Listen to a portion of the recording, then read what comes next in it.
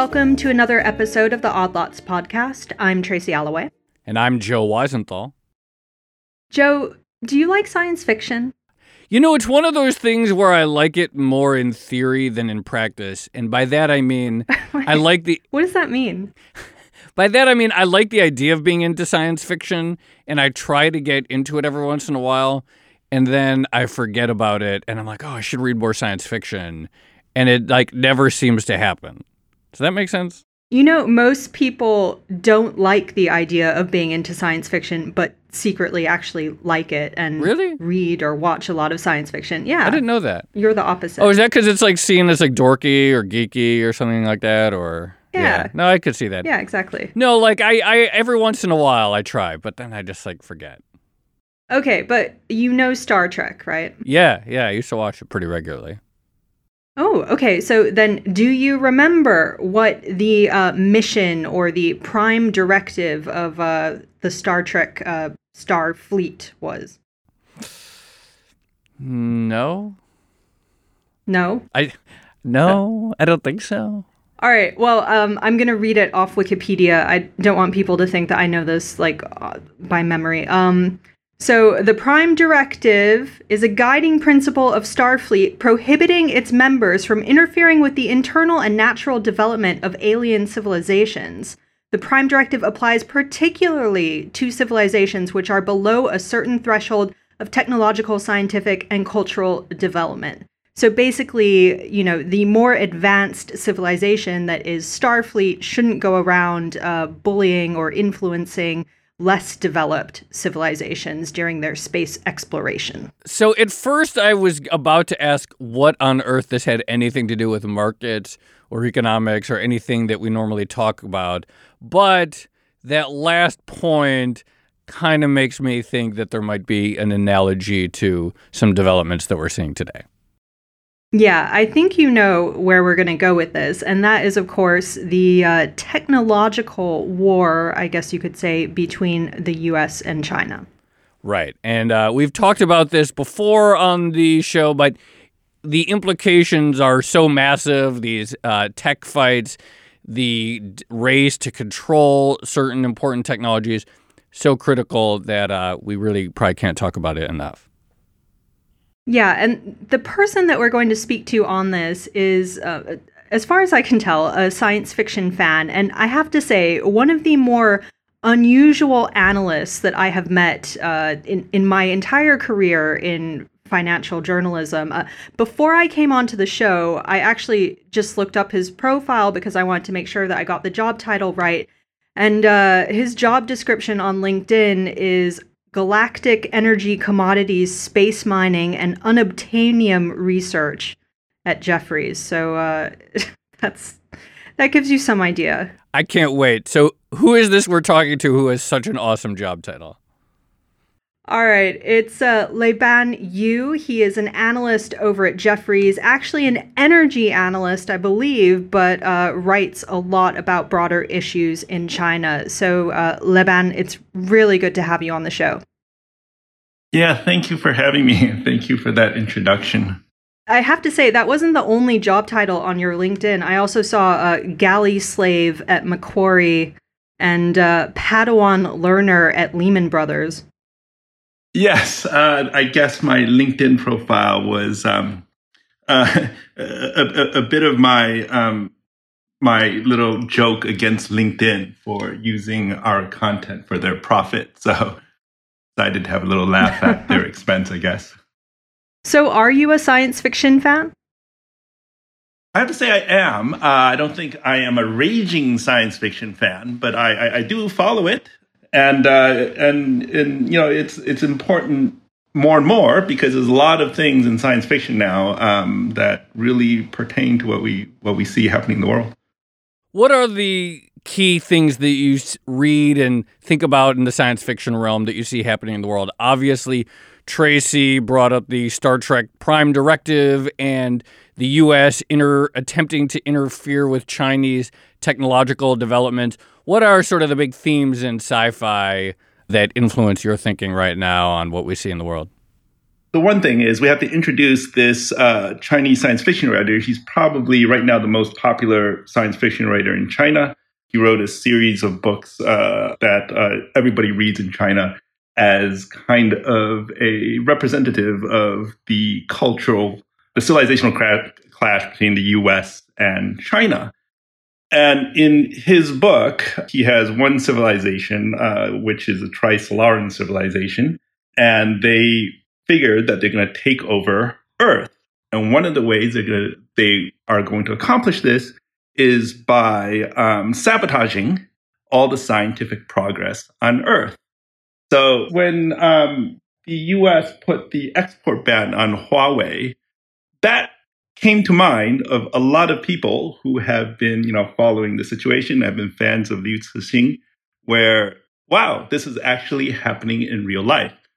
It's never quite been done. I don't know if there's ever been a, historical precedent where one, nation tries to hinder the scientific progress of another. It's just kind of new. So that, therefore, I think as technology develops so quickly, this becomes kind of a new way that the conflict between nations will present itself. So you used the allegory of the Chinese science fiction writer. I think the name of the first book is The Three-Body Problem. Is that right? Yeah, that's correct. You use that as an allegory for the U.S. trying to basically stymie technological progress in China. But I guess my question is, do you think that is ultimately the goal of the U.S.'s trade policies and what they're doing with things like Huawei? Is it that strategic? I actually personally don't really think so. I think it's actually just a, panicked anxiety. Let's do something. It's a function of ignorance and anxiety, and with some truth all mixed in there. However, there is the Department of Energy's Business Advisory Board. They actually came out with a policy paper that actually tried to think through all of this. And when they thought through all of this, they still advised that the U.S. be very aggressive with export bans to China to stymie Huawei, even if it will ultimately result in the acceleration of technological catch-up of China. And they still said this is the correct policy to take. So it seems like there are some parts of the American policy apparatus that has thought through this and has made this recommendation. Now, whether it's in everybody's head, it's unclear. Yeah, reading through your notes, and you sort of talked about the two prongs of Trump's trade approach. One, on the tariff side, you say, that might actually be sort of brilliant, and it might actually begin to cause global multinationals to move their supply chains out of China, and that might have some effect.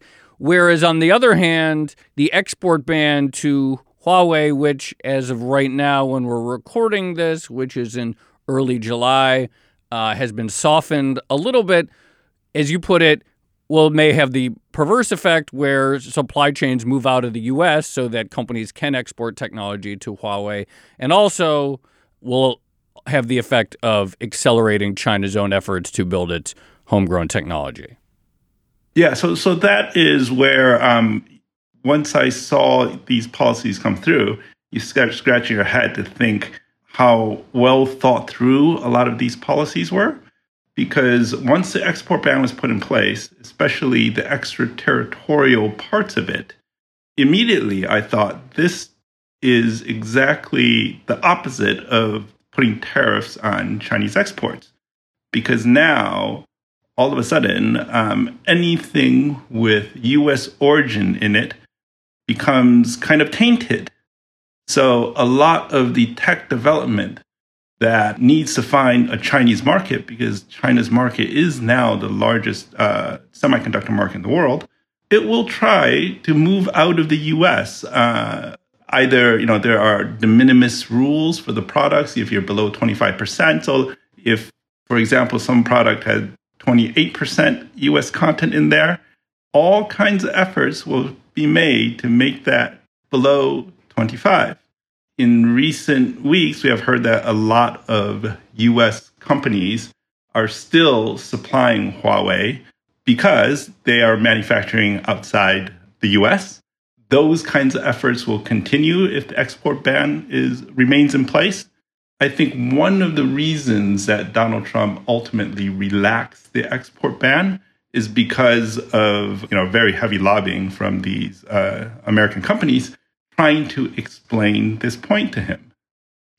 Right. So Bloomberg has actually reported that there are companies like Intel who think that they found a legal, I don't want to call it a loophole, but, a legal thing that does allow them, to your point, to ship to Huawei. Joe just mentioned this, but talk to us about the self-reliance notion when it comes to developing China's own domestic technology capability. Because again, that's where the sci-fi analogy sort of comes in again, and that's where people start talking about the three-body problem and what happened to Earth when basically the alien civilization tried to stop them from developing technology. Right. So right when a civilization is under threat in this way, now developing your own technology isn't just an economic problem, it's a national security problem. China, which had already been throwing all kinds of resources into developing its semiconductor industry, we think right after the Huawei ban, whatever huge amount of resources they had already committed, there is now very likely a multiple on that. I don't know what multiple it is, but the U.S. has pushed China in a direction to try to stop China from doing something. It has actually, accelerated that process. So the long-term likely ramification of the U.S. threatening Huawei with this technology export limitations is China then doubles down or really increases its investment on domestic technology.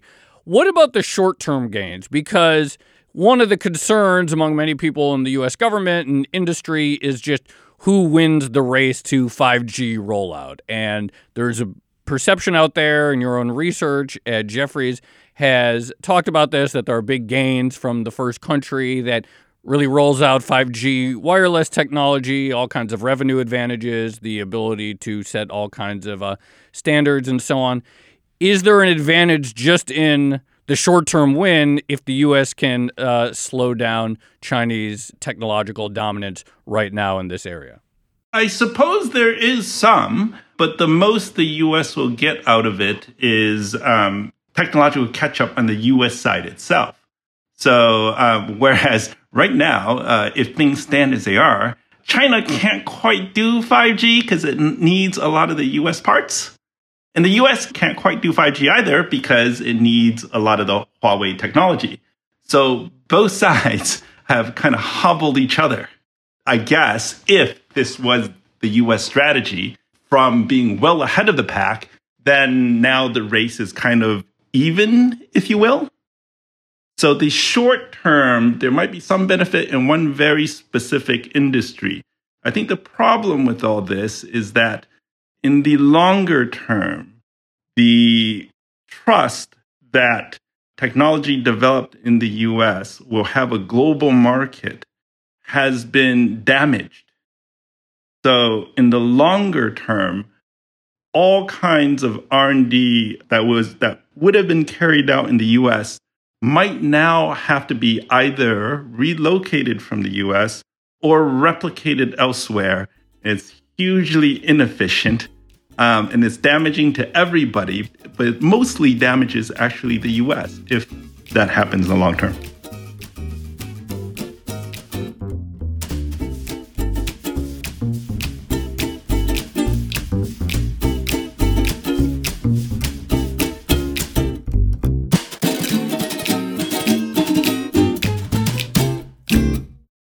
So speaking of inefficiencies and just going back to the notion of China accelerating its own technological progress because of what the US is doing, I mean, we've seen China try to develop its own semiconductor industry before, and they haven't been that successful. So what are the chances that they're successful in doing this now? And what are the chances that they avoid, ramping up technological capacity to the point of ridiculousness or mass inefficiency? China has taken multiple stabs at developing its semiconductor industry and has never done a very good job. In the late 90s, it had an effort, and in the early 2000s, it had an effort. There's two major reasons why it did not succeed in the past. One of the major reasons is that China just did not have the human capital at that time. At that time, China had about a third, or in the early part of the 2000s, half the number of engineers as the U.S.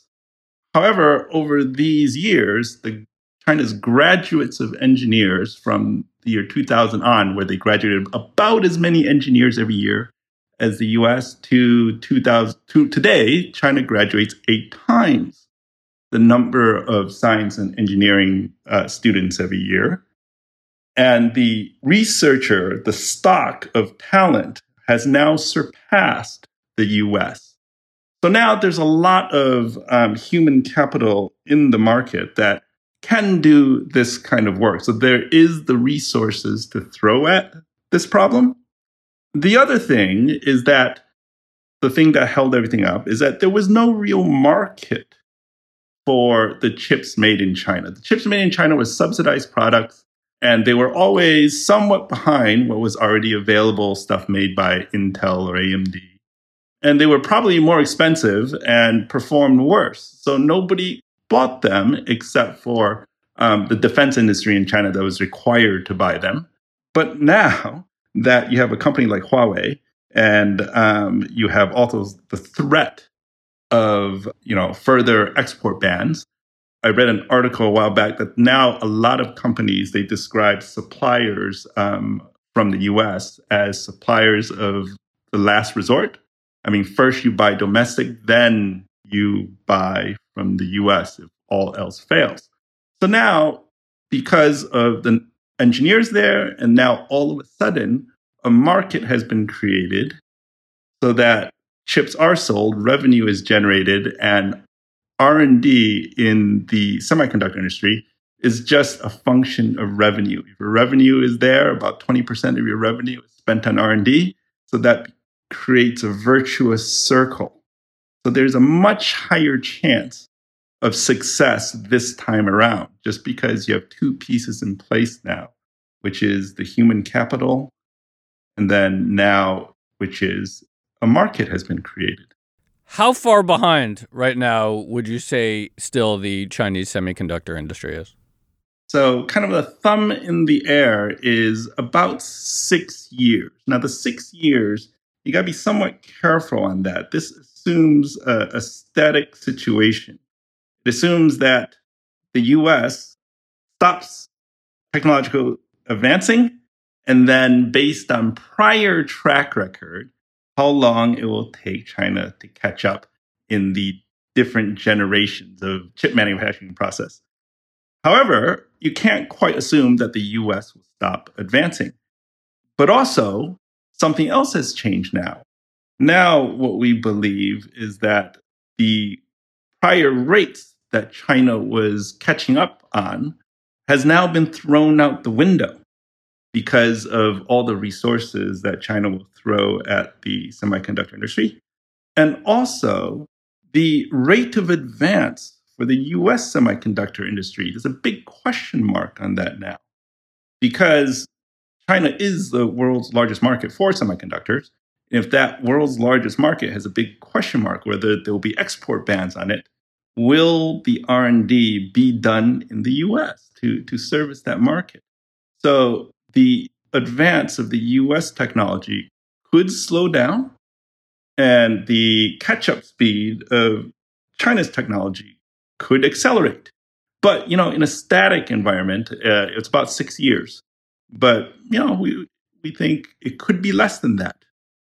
Let's talk about the pure tariff side of the tensions that are going on right now. And again, we don't know exactly what the final trading relationship is going to look like between the U.S. And China, as of right now, the more stepped up tariffs are on hold. A lot of analysts expect that maybe there will be some deal later in the year. You've written somewhat positively about Trump's tariff strategy. So I'm curious what potential gain you see from it. We touched on it in the beginning, and how you see how the Chinese government is going to play its cards in response. I'm not too sure I'm all that positive on Trump's strategy. What I think is that he is quite innovative in using tariffs. Tariffs have never really been used in this way before. Tariffs historically have been used to protect a domestic industry where there's a domestic beneficiary when you use this tariff. Domestic consumers are hurt, but you actually have a domestic beneficiary. In Donald Trump's case, he has no domestic beneficiary really in mind. All he has is a foreign businesses that he really wants to cause some pain on. At the same time, he's causing pain on domestic consumers. However, if this foreign adversary caves, then there is no harm done to domestic consumers because the tariffs will be lifted, and then the U.S. will collect the trade concession from whichever foreign adversary caved. And this strategy works extremely well with small economies. South Korea, Mexico, Canada, they all caved. And the U.S. collects its concession, however minor they are, concession.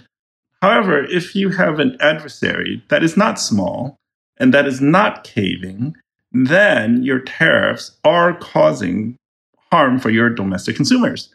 You may be hurting the suppliers from the foreign country, but your consumers are being hurt. So then I think, me personally, I think that it's the level of pain on both sides is almost symmetric. So then it just becomes a game of who can withstand more pain. So as it's playing out, I think both sides right now think that they can stand more pain than the other. China, I think, believes that the U.S. will cave because special interests will force Donald Trump to throw in the towel, whether it's the farm lobby, the consumer lobby, or whatever. The politicians in China believe that the U.S. is controlled by special interests. Donald Trump's strategy is probably betting on their belief that China's economy is tottering because of the huge debt that China's built up in recent years. Without that being true, China will not cave, and then it will just be a long, drawn-out trade war before someone realizes which side is suffering more pain. So I've always wondered this, but the Trump administration seems to simultaneously believe that China is on the brink of a massive financial meltdown or economic slowdown of some sort. But at the same time, they seem to be very, very scared of the potential for economic progress and eventually strength in the country. How do they square those two positions in their minds, do you think? Yeah, I from what I see, a lot of commentary out of the U.S. does hold like a schizophrenic view of China. At the same time, they think China is advancing at such a pace that it will dominate everything, and things must be done now. Otherwise, nothing can be done in 5-10 years' time when China controls everything. But also, at the same time, they also believe that China's economy so over-leveraged, overstretched that it's on the brink of collapse. And those two kind of opinions exist almost simultaneously in the minds of a lot of American policymakers, I think. And I'm not too sure that that is healthy or correct and will lead to any kind of an intelligent strategy. I just want to go back to what you said about the Chinese perception that the U.S. can't win the trade war because special interests will ultimately force the administration or force the government to relent in some way. I mean, arguably, that view was somewhat vindicated just by the recent actions with Huawei, in which chip companies came and said and urged the administration to relax the export controls, and that's exactly what happened. But more big picture, does this essentially represent a fundamentally pessimistic view on the state of U.S. politics right now, that our government, sort of regardless of who is in control, is incapable of doing anything long-term strategic because there will be these powerful special interests that will demand that be undermined for short-term profits? I think that is the opinion of the leadership in China. Rightfully or wrongfully, I think that is the opinion. There is a man by the name of Wang Huning. He just recently ascended to the Standing Committee of the Politburo. These are the 7 people who pretty much run China. He has a very interesting background. He was never a politician. He never ran a province. He never ran an SOE. He never ran any ministries. He just ascended the bureaucracy from academia and as advisors for the last 3 presidents, from Jiang Zemin to Hu Jintao and now Xi Jinping.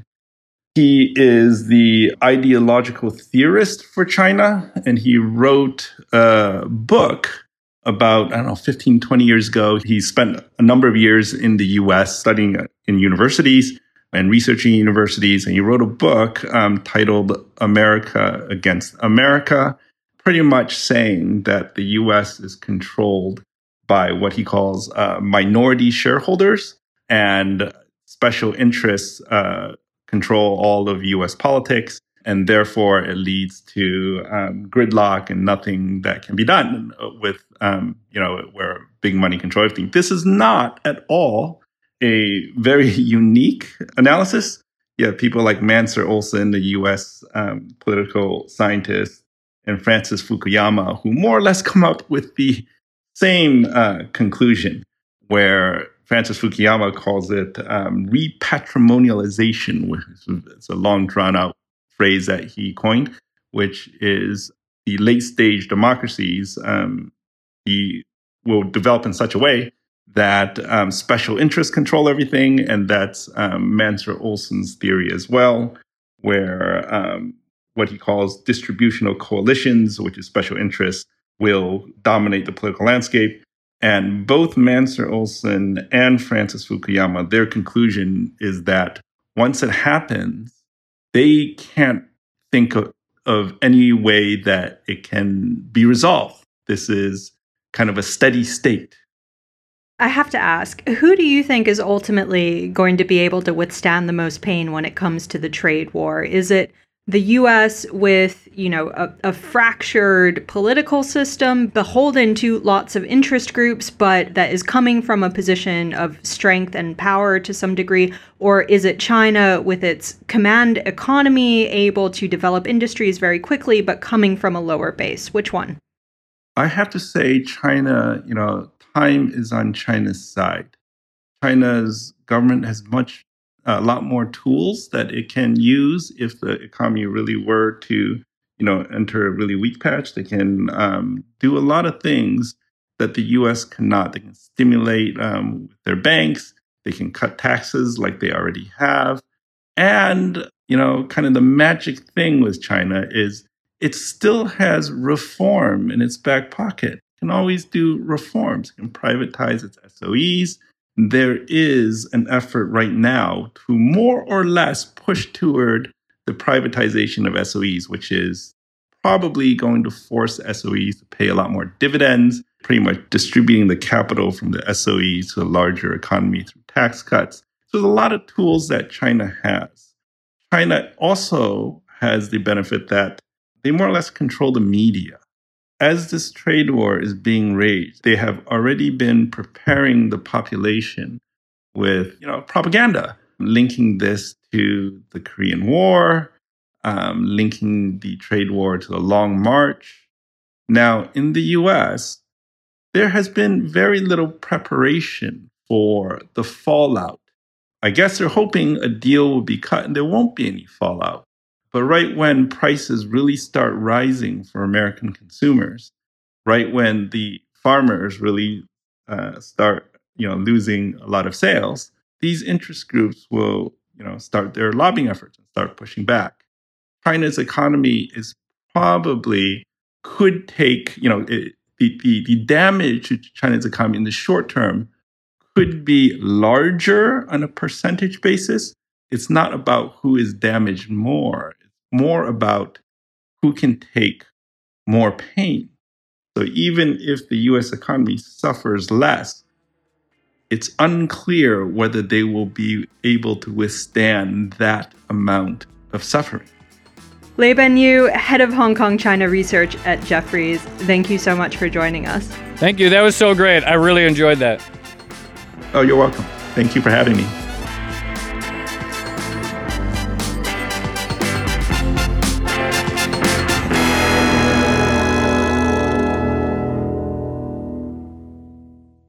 So, Joe, I have a secret confession, which is that I started reading The Three-Body Problem after reading one of Laban's notes a few weeks ago.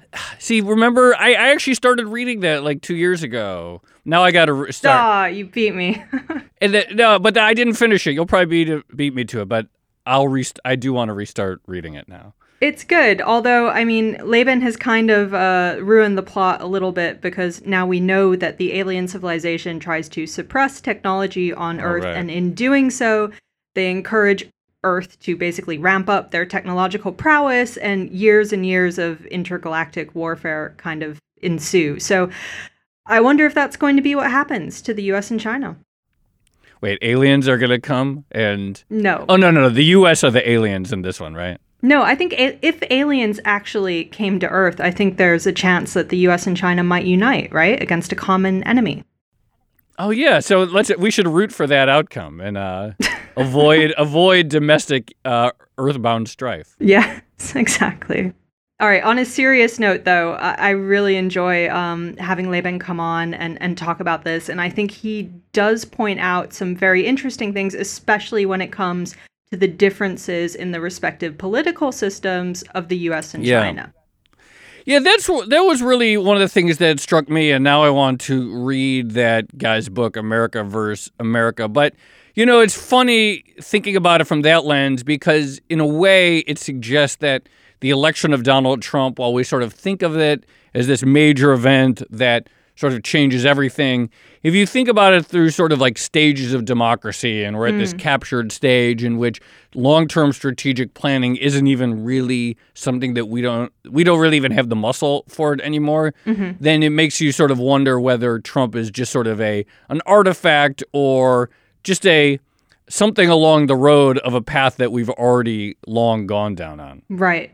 It also puts me in mind of one of the earliest Odd Lots episodes that we ever did, which was with the archaeologist Arthur Demarest, where he talked about how or why civilizations are prone to collapse. And he basically argued that it's when they become too complex that things start to go pear-shaped. And you can see that a little bit when we start talking about trade and interest groups and the notion that you're going to have to hire dozens and dozens of lawyers to figure out whether or not you can, sell into China. You can see that complexity really clearly.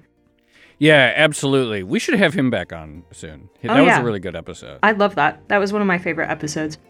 All right, this has been another episode of the Odd Lots podcast. I'm Tracy Alloway. You can follow me on Twitter at Tracy Alloway. And I'm Joe Weisenthal. You can follow me on Twitter at The Stalwart.